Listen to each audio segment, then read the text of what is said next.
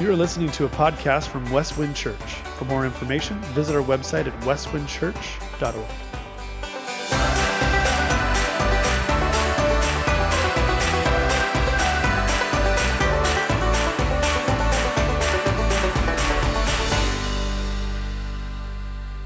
Well, do me a favor, open your Bibles to Luke chapter 8.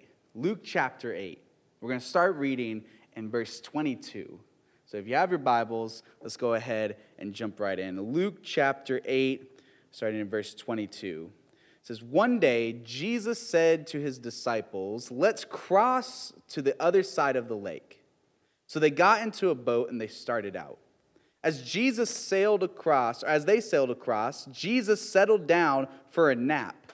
But soon a fierce storm came down on the lake. The boat was filling with water, and they were in real danger. The disciples went and woke Jesus up, shouting, 'Master, Master, we're going to drown.' When Jesus woke up, he rebuked the wind and the raging waves. Suddenly the storm stopped, and all was calm. Then he asked, 'Where is your faith?' The disciples were terrified and amazed. 'Who is this man?' they asked each other. 'When he gives a command, even the wind and the waves obey him.' So they arrived in the region of Gerasene, across the lake from Galilee. And as Jesus was climbing out of the boat, a man who was possessed by demons came out to meet him. For a long time he had been homeless and naked, living in a cemetery outside the town. As soon as he saw Jesus, he shrieked and fell down in front of him, and then he screamed, 'Why are you interfering with me, Jesus, Son of the Most High God? Please, I beg you, don't torture me.' For Jesus had already commanded the evil spirit to come out of him. This spirit had often taken control of the man, even when he was placed under guard and put in chains and shackles. He simply broke out of them and rushed out into the wilderness, completely under the demon's power. Jesus demanded, 'What is your name?' 'Legion,' he replied, for he was filled with many demons. The demons kept begging Jesus not to send them into the bottomless pit. There happened to be a large herd of pigs feeding on a hillside nearby, and the demons begged him to let them enter into the pigs. So Jesus gave them permission.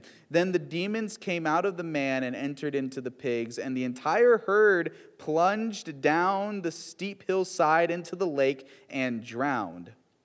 When the herdsmen saw it, they fled to the nearby town and the surrounding countryside, spreading the news as they ran. People rushed out to see what had happened. A crowd soon gathered around Jesus, and they saw the man who had been freed from the demons. He was sitting at Jesus' feet, fully clothed and perfectly sane, and they were all afraid. Then those who had seen what happened told the others how the demon-possessed man had been healed, and all the people in the region of Gerasene begged Jesus to go away and leave them alone, for a great wave of fear swept over them. So Jesus returned to the boat and left, crossing back to the other side of the lake. The man who had been freed from the demons begged to go with him, but Jesus sent him home, saying, 'No, go back to your family and tell them everything God has done for you.' So he went through all of the town, proclaiming the great things that Jesus had done for him." I want to try to and walk us through Luke 8, verses 22 through 39, and help each of us understand that Luke wants us to see Jesus demonstrating that he is God through his authority and power.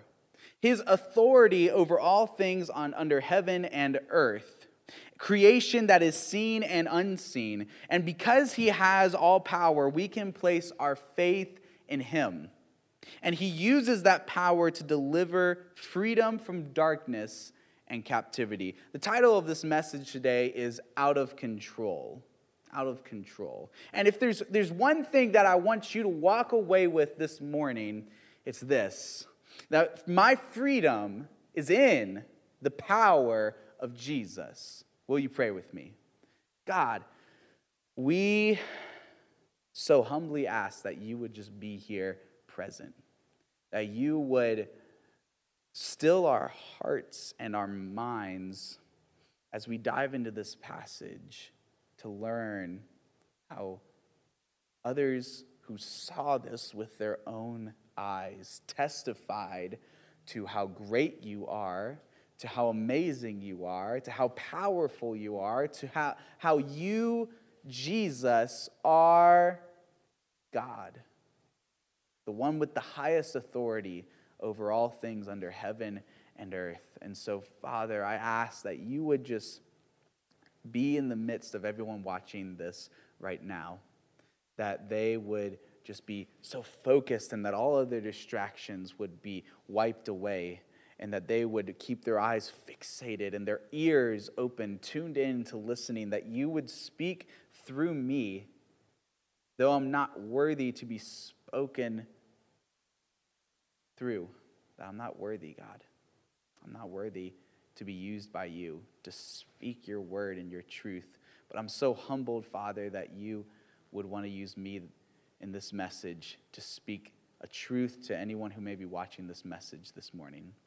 And so, Father, I ask that you just remind us of your grace, your truth, and your mercy, that you would just be here present, and that by the end of this message, we would come out more excited about you, more in love with you, knowing more about you, and more confident in the kingdom that is to come and our ability to participate in the things that you wish to do through us in this world to prepare it for your return. And so we thank you. And all God's people said, amen. Well, I have a question. How many of you love Starbucks? Do you go to Starbucks on a regular basis? Well, I have been working for Starbucks for about almost 4 months now. And while working at Starbucks, I have learned a couple of things. And one of those things is that Starbucks is the definition of high stress. And this past Monday, it was a perfect example. I was asked to move. I usually work the drive-thru window, and I was asked to move from the drive-thru window over to the ovens where we cook up all this scrumptious food that Starbucks offers. And when I got over there, I could see why they had asked me to move, because there were dozens of tickets lined up that needed to be fulfilled, both for people outside and inside. And so I'm like shoving food in the oven. I'm putting cute little birthday cakes in little baggies and slide them down the table off to the drive-thru window so they can be sent out. Because, if you go through the drive-thru, we want you in and out by the time you order your food in 45 seconds. So we're just moving all around, shoving stuff in the oven, closing it up, putting stuff in bags, using tongs so we're not using our hands and not touching your food. Oh, and at the same time, I'm also having to help refill ice for other baristas. I'm also having to turn around and take orders for guests who have come inside, who want to place an order inside and hang out. And so I got to do an order for them. And I'm just running all yonder back and forth, doing all sorts of stuff. My shift supervisor comes over to me and asks me, he says, Caleb, how you feeling? And I was wearing a lot of hats. So honestly, I said, I'm feeling a little out of control. A little out of control. Have you ever felt out of control? Have you ever felt out of control? I think at some point, every single one of us feel out of control. When your kids are running all over the house, screaming like a bundle of barbarian baboons, when life, work, and everything in between is coming and flooding all at once, when we have several projects finished that are past due and we just don't have the time to get it all done, when we feel out of control when a family member becomes sick. This year, we've been faced with a global pandemic, and a virus has flooded through our country. And you never know when you could contract it. Where, from, when, and you can try to be as safe as you can, as some of our own have learned. You can be as safe as you possibly can, and yet you're still at risk of contracting the virus. In its own way, we are out of control. Each of us may know someone who's been affected by this virus. Do they feel in control? Probably not. Probably not. But here's the thing. We who are called as Christians, who are called by God, we're called to be witnesses of God's goodness and His love and His grace to the entire world. And it's not so easy when life is crumbling all around us. It's not easy to be kind, patient, or loving, or gentle when we feel out of control. It's important, however, for us to understand what to do when we feel out of control, how to handle these circumstances. In what way should we respond? We need to know these things because when we're out of control, we're vulnerable. And when we're vulnerable, we're at risk of being unbalanced. And when something or someone is unbalanced, it can be easily knocked over. The enemy, hear me clearly, the enemy wants you to be knocked over. The enemy wants you to be defeated. The enemy wants you to be unbalanced. He wants you to be knocked over. But God does not want you to be defeated. God does not want you to be knocked over. He does not want you to be outsmarted or outwitted or overcome by the enemy. He wants you to stand strong, to be victorious, and to resist the enemy. And sometimes that's what you need to remind yourself of. Sometimes, maybe today, even maybe right now as you're watching this video, you need to tell yourself that God doesn't want me to be knocked over. God wants me to be more than a conqueror. God wants me to resist the enemy. God wants me to be someone who will resist and stand strong and not be shaken or stirred up by anything in this world. But God wants me to be a child of God who's confident in Him, who won't be knocked over. Maybe you need to remind yourself of that today. God doesn't want you to be knocked over. But hear me clearly. He does want you to be vulnerable. And in fact, what God wants us to know and wants us to be aware of is not only should we be out of control, God wants us to relinquish control over to Jesus. And so if this is your first time tuning in, for this whole past year at Westwind Church, we have been in a series throughout the book of Luke called The Real Jesus. The Real Jesus. And that's because Luke's primary purpose of writing this letter back in 1st century A.D., his purpose of writing this letter was to show the person he was writing to and the rest of the world who Jesus really is. He gathered eyewitness accounts and compiled them together as testimonies of people who saw this man with his very own eyes. With their very own eyes, they saw him. They saw him do amazing things, and they testified to who he really is. Jesus is not some first century hippie with some good quotes. He's actually way more amazing than that. He's better than you could possibly imagine. Many proclaim that Jesus is the Messiah. And if you attend Westwind Church, you've been attending for a while, back in January, the first Sunday of the year, we actually talked about how the Messiah would not be what many of Israel expected. In fact, this expectation brought a little bit of frustration to those who were some of his cheerleaders. In Luke chapter 7, John the Baptist, he's desperate. He's desperate to know whether Jesus is truly the Messiah. They expected the Messiah to be someone who would come and establish God's kingdom on earth. And through that, what that would mean is that the Messiah would liberate them from their oppressors. They thought it would mean the Messiah would liberate them from the Romans, who were their current oppressors, the military occupation of the Roman Empire. And so when Jesus starts his ministry, he began to preach the gospel, what is known as the gospel. And that was recorded in Mark chapter 1, verse 15. And Jesus himself says, "The time has come, the kingdom of God is here. Repent and believe the gospel." So they were excited, but so far throughout Jesus' ministry, he didn't bring like armies. He didn't uproot the Roman Empire. He didn't kick them out of Israel. He so far hasn't set them up as like the top dog of the world. And so he hasn't done what they have expected. And so a question that was brought up is he to be trusted? Is Jesus to be trusted? Have you ever wondered whether you could trust Jesus? Have you ever wondered when you could trust Jesus when life doesn't go the way you expect? When circumstances actually are worse than you could possibly imagine? They keep getting worse and worse. Is Jesus truly to be trusted? Why then does the world seem to get worse and worse? Why then, if Jesus is to be trusted, does it feel like it's getting more evil and evil? Is he to be trusted and followed? Well, in this passage that we read, Jesus and his disciples are out on a boat.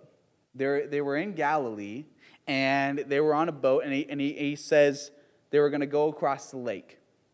Now, this is super shocking to the disciples, but we're going to find out about that in just a little bit. But when they're on the boat, when this big storm hits, like the winds and the waves, they're moving back and forth. And they're coming about, and they're starting to freak out a little bit. Why? Because they're not in control. And some of these disciples are fishermen, mind you. They're fishermen. They know how to sail boats. This ain't their first rodeo. They've been in storms before. So hear me clearly, if they're all in a boat with pro-fishermen and they're freaked out by the storm, it must be pretty bad. So they're freaking out because they're out of control, and if they're scared, it means they know that they're at the mercy of the storm. They're at the mercy of the elements. They're at the mercy of the forces that are outside of their control, whether they live or die. Yet what happens? What happens? What happens to the storms? It's super interesting because Jesus, he speaks. He rebukes the waves. And the waves submit to him. The wind and the waves submit to him. He brings all that chaos into order, and it obeys him. Check out verse 25 for me. Luke chapter 8, verse 25. After he brings it to a still, Jesus asks his disciples, "Where is your faith? Where is your faith?"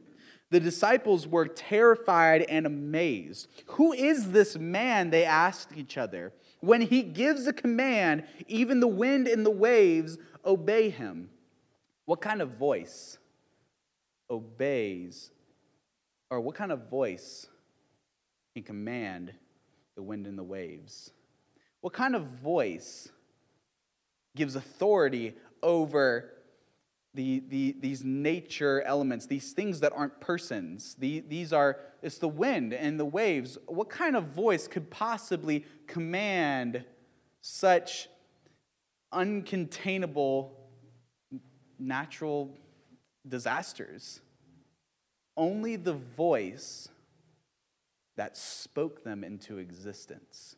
Only the voice with the power and authority that in the beginning that even gave them the ability to toss and to turn. Only a voice that in the beginning of time, at the beginning of all creation, that a voice spoke into existence and it came into being. This is the voice of the Creator. And so in the same way, when the Creator was in the middle of earth, when the Creator was walking and he was in the sea, just like the beasts in Daniel's den when the jaws came shut, when the jaws of the waves and the wind were thrashing about, they too came silent and submitted to the authority of the Creator. They submitted to the authority of the Creator. So now Jesus, he asked them, "Where is your faith? Where is your faith? Will you trust me? Will you trust me that all of this is working together for a future better than you could possibly imagine?" Now, Jesus takes them to a town called Gerasene. This was a Gentile town. I don't actually know if that's how you pronounce it. That's my first guess. And he takes them to this town. It's across the lake, and it's a Gentile town. It's a place where Jews would actually intentionally avoid. So to them, it was kind of like entering enemy territory. They didn't go there. They actually would go make sure they avoided it completely. And when they land at this Gentile town, who comes out to meet them? Many demons who were possessing this man, a legion of demons. Now, if you don't know, according to the biblical worldview, demons are their spiritual beings. They were angels that rebelled against God.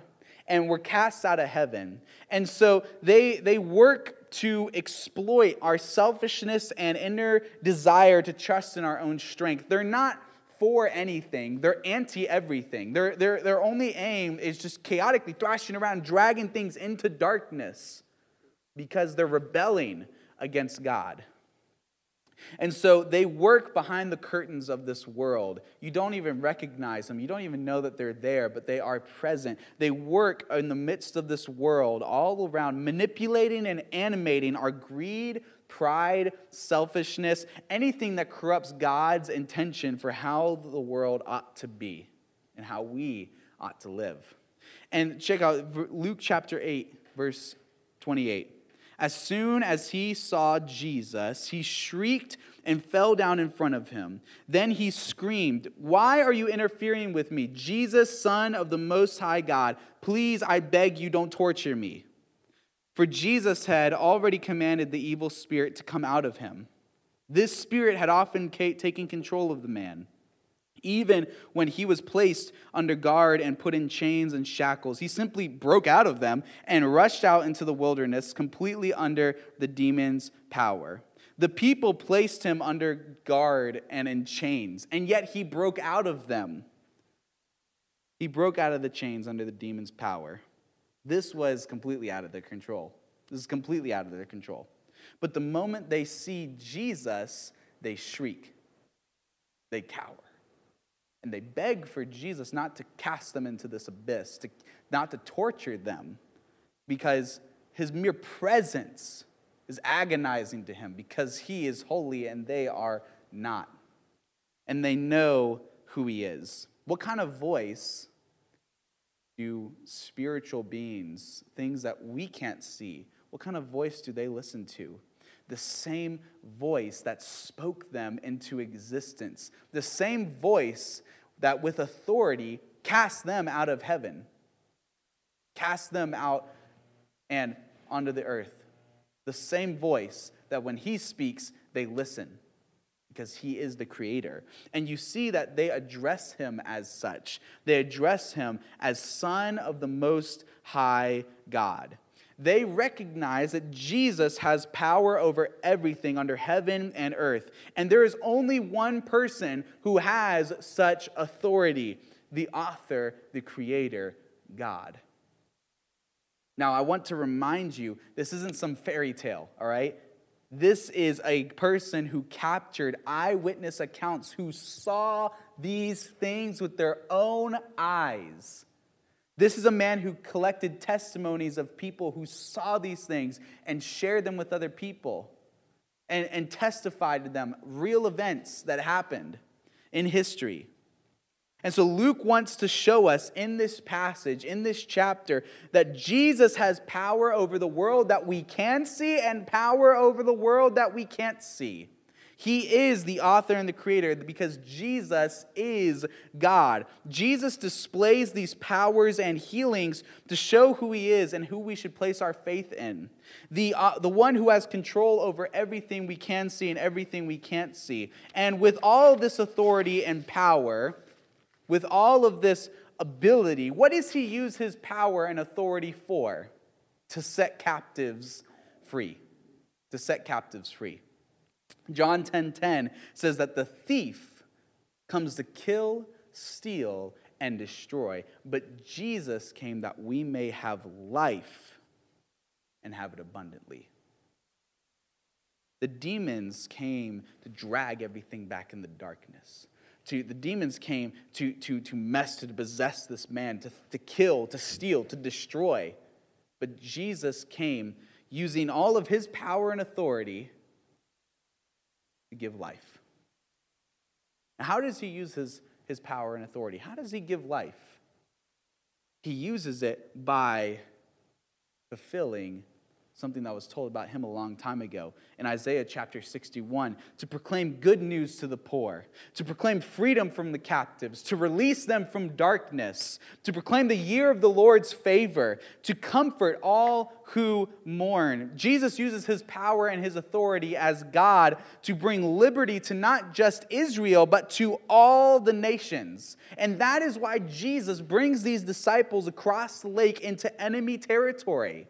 He brings them across because he wants to show that God's kingdom is not just for Israel. The Messiah is not who you expected, because the Messiah is not just going to make Israel the top dog of the world. In fact, God's kingdom wants to extend to all nations across the whole world, that everyone would experience God's grace, his love, and his glory and his holiness, and everything that is good, that could be perfect. God wants to bring all the nations into this. And so Jesus takes them to this enemy territory and uses his power to heal this man healed of these, who was possessed by these demons, so that they could see with their own eyes that even the outsiders, the Gentiles, even they can experience God's glory. They can experience God's kingdom. When we feel out of control, when darkness feels as if it's crushing down on us, we should remember and declare a truth that we can learn from this passage, and that's this: that my freedom is in the power of Jesus. Your freedom, your release from captivity, your release from addiction, the key to unshackle the chains of your own slavery, the truest source of life, is found in the power of Jesus, resting in his authority and his wisdom and his love and his kingdom, which will be established on earth and is soon to be fulfilled. Your freedom is in the power of Jesus. So how can you find freedom in the power of Jesus? You have to reflect on Jesus' question to his disciples: where is your faith? Where is your faith? Demons are real, all right? I want you to hear me loud and clear. Demons and angels, they're real. God is real. And they work in ways that you can't see. And most of the times, you're not even going to realize it. You're not going to be aware of it most of the time. But how do you know they're at work? Because they want to bring your selfish nature to life. They want to work to get you to focus on what you think is right, what I think is right, what I think is best, what's best it fulfills for me, what makes me happiest, what is all about me, what I want. They work to animate these things. But where should your faith be? In the power of Jesus. Where is your faith? In you? And how you can handle a situation? Or will you have the same response as the disciples? Verse 25. The disciples were terrified and amazed. Who is this man, they asked each other, that even the waves and the wind obey him when he gives a command? Who is this man that even the wind and the waves obey him? That even the demons and the spirits obey him? That even the moon and the stars obey him? That even my problems and struggles will obey him? That even my doubts and my insecurities should obey him? That even my anxieties and my problems and my oppressors and my oppression should obey him? That at the end of time, everything and everyone should obey him. Why? Because he is Jesus. Who is this man? He is the Son of the Most High God. He is the Messiah. And the Messiah means anointed one. And the anointed one who comes to fulfill what the prophet Isaiah foretold. Isaiah 61 verses 1 through 3 reads that the Spirit of the sovereign Lord is on me, because the Lord has anointed me, anointed one, to proclaim the good news to the poor. He has set me to bind up the brokenhearted, to proclaim freedom for the captives and release from darkness for the prisoners, to proclaim the year of the Lord's favor and the day of vengeance of our God, to comfort all who mourn and provide for those who grieve in Zion. When you reflect on the love of Jesus, when you reflect on who Jesus is, that should lead you to reflect on how much power Jesus truly has. He is in control over everything under heaven and earth. When you choose to trust in him, when you choose to learn more about him through the scriptures, you will know of his redemptive plan for the rest of the world, to make all things that were wrong, to make them right. Leading you and I to be on a mission, leading you and I to be on mission in this hurting and broken world, to suffer along Christ as we take on the brokenness of this world, so that it will embrace the freedom that Jesus' power offers. My freedom is in the power of Jesus. When the enemy wants you to feel out of control, like darkness is crushing down on you, anxious, like everything is crumbling down if you don't fix it, you have to tell yourself, no, I am a child of God. And instead of freaking out, instead of giving in and thinking that it should be under my power, that I have to fix this, that instead I will trust in the power of Jesus, the maker of heaven and earth. I'm a child of God. He came to rescue me, to liberate me, to empower me, to prepare me for a kingdom where all nations will be brought in together. And he wants to include me in the mission of bringing that kingdom here on earth. And so in this moment, in this situation of my struggles and circumstances, I'm not going to trust in my own power. Rather, I will trust in the power of Jesus, which brings freedom. Which brings freedom. What would it look like if each of us chose to find our freedom in the power of Jesus? I imagine that we would have a similar response to the demon-possessed man. You see, the man asked after he was freed if he could join Jesus. And instead, Jesus told him, no, go back to your family. Go back to your family and tell them everything that God has done for you. And so what does he do? He goes and proclaims through the whole town the great things that Jesus has done for him. Even though the demons were not good, the man would now be able to go back and tell the town, I was once possessed by many demons, but the power of Jesus set me free. Would we have the same response, church? That I was once addicted, but then I trusted in the power of Jesus and he set me free. That I was once trapped in darkness, but then the power of Jesus set me free. I was once broken, but the power of Jesus has set me free. I was once shackled, but Jesus set me free. Will you trust in Jesus? Will you place your faith in him? Where is your faith? Because your freedom is in the power of Jesus. Let's pray. God, we thank you for what you've given us.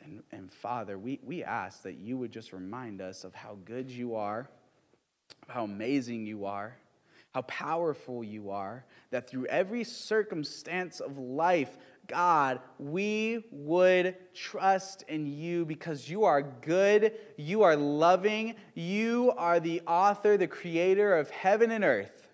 And when we trust in you, when we trust in your power, when we realize and submit to the reality that you are God, the author of heaven and earth, the creator, the anointed one, the Son of the Most High, who came to set captives free, to release those others from darkness, to proclaim the year of the Lord's favor, to do all of these things and to bring us into a kingdom where all nations, every tribe, every ethnicity, every gender, every person would come together and worship the Lord our God and experience true freedom. God, would we trust in that power? Would we trust in you and let your power be the one that fills us up? That we could go and proclaim your goodness and your freedom to the world, that they would experience the same freedom, the same power. We thank you, Jesus. We love you. We praise you. In Jesus' name, amen.